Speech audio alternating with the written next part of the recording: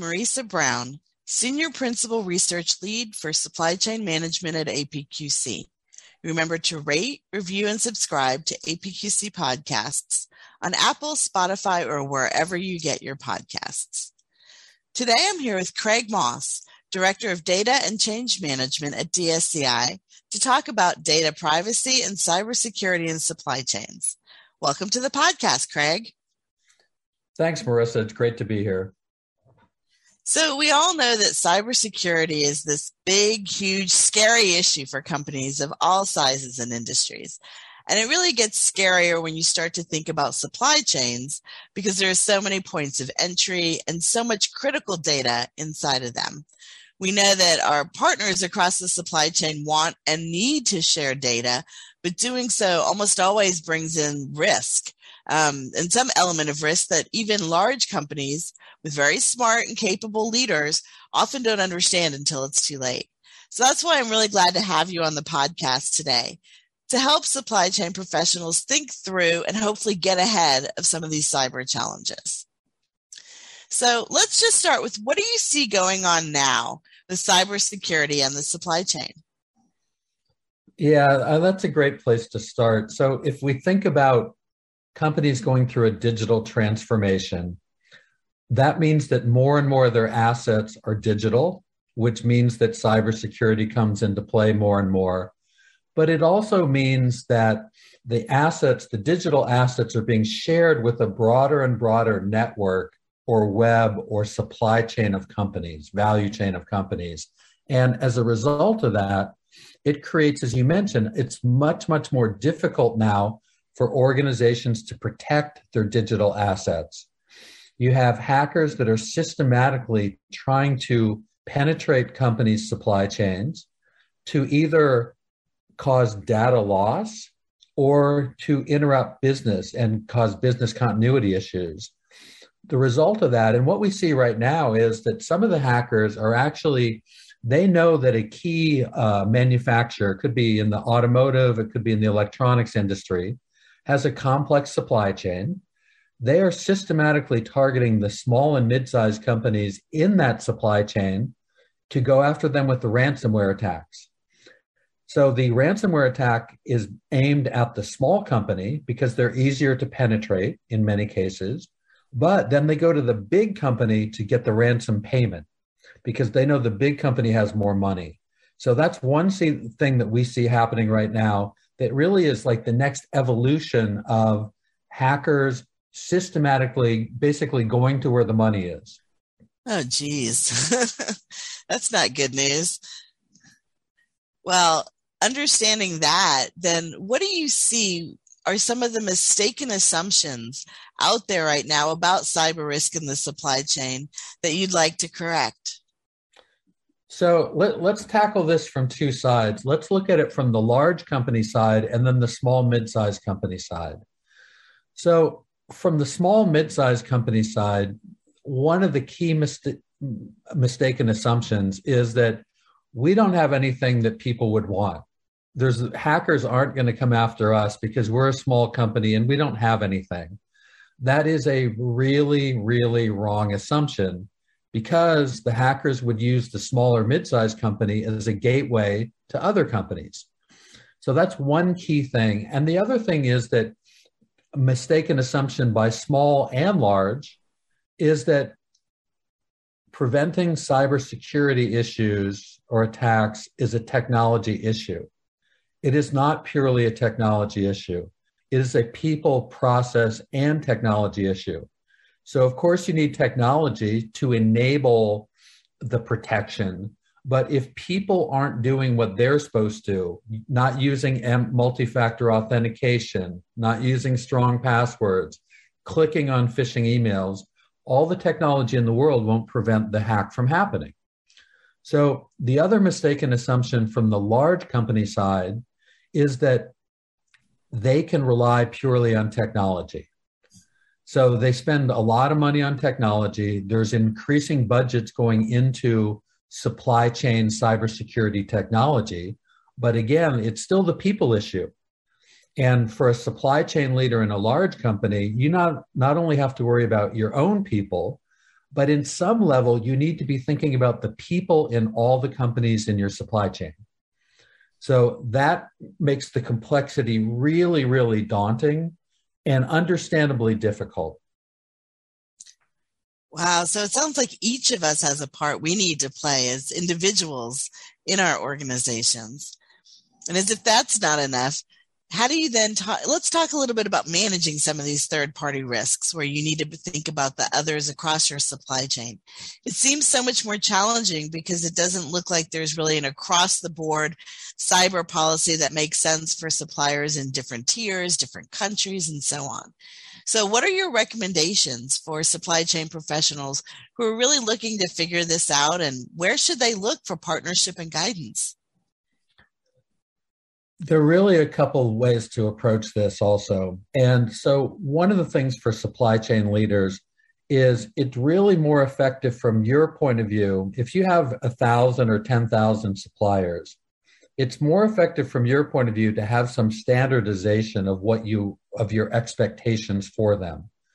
So what we would advocate is that there be some baseline expectation for all the suppliers, and then more sophisticated or rigorous expectations for suppliers that have more critical data or more critical system access in your company.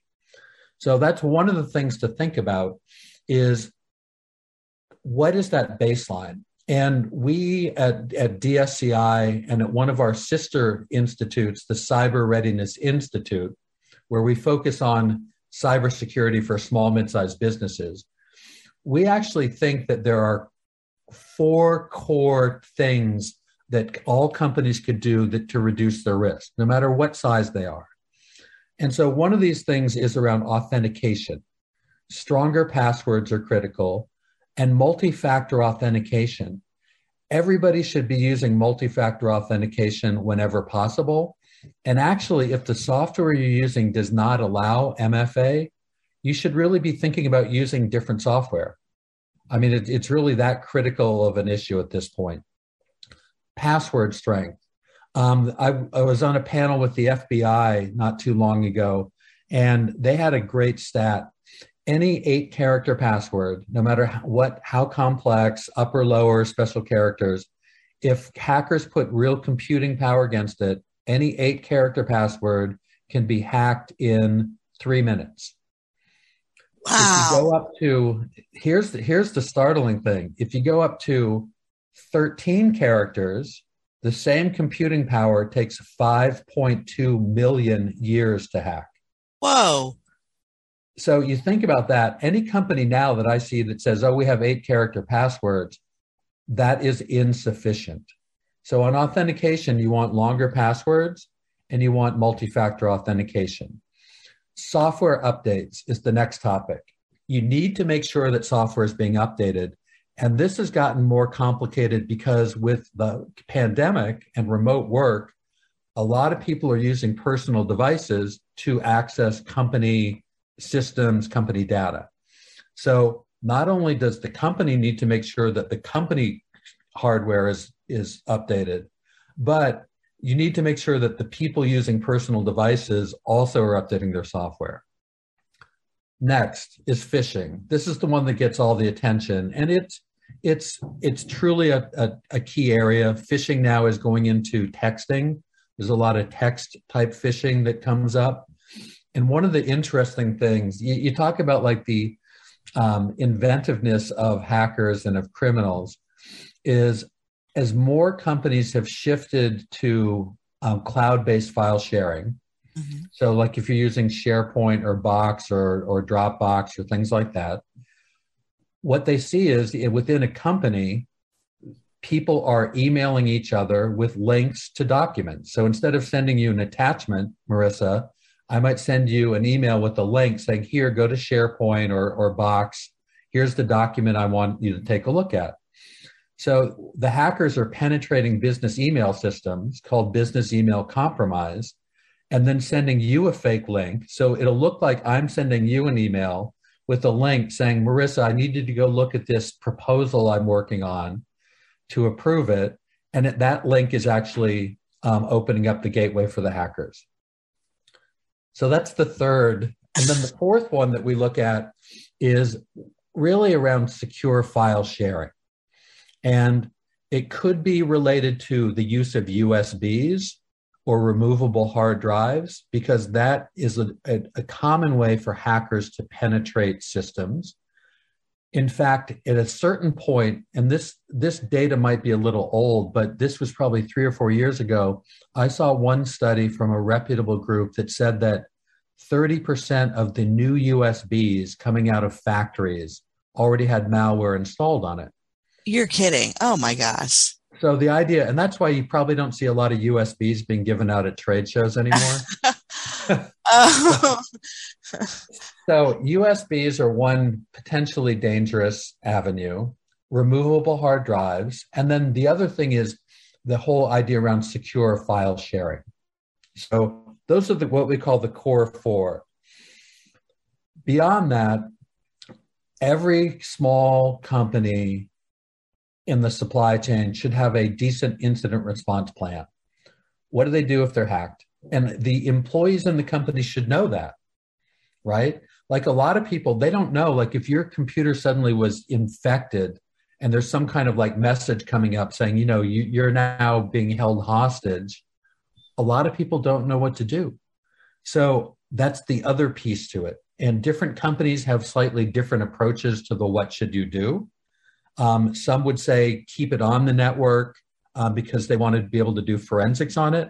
But a lot of people would just say get it off the network, just as quickly as possible. So there's really different thoughts on that one. But those are some of the key things that we would tell companies that need to be done, is to focus on those core four issues. That's going to help to raise the boat basically throughout your supply chain. And then beyond that, go into more detail with the companies that have more critical access. Wow.